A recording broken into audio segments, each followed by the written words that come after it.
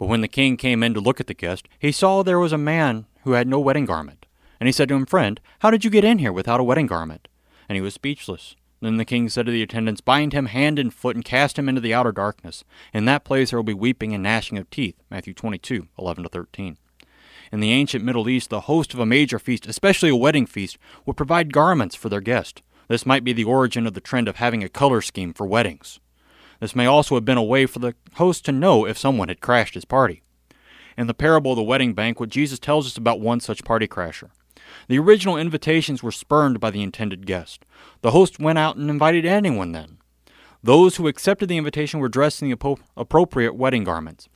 But one refused to coordinate. He refused to give in to peer pressure. He wanted to be in the party on his own terms, and he gets cast into the outer darkness.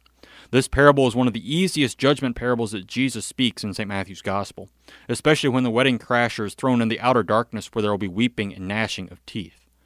The place of weeping and gnashing of teeth is the outer darkness of hell. Those who refuse to accept the wedding garments of the King of Kings will not be allowed in his kingdom.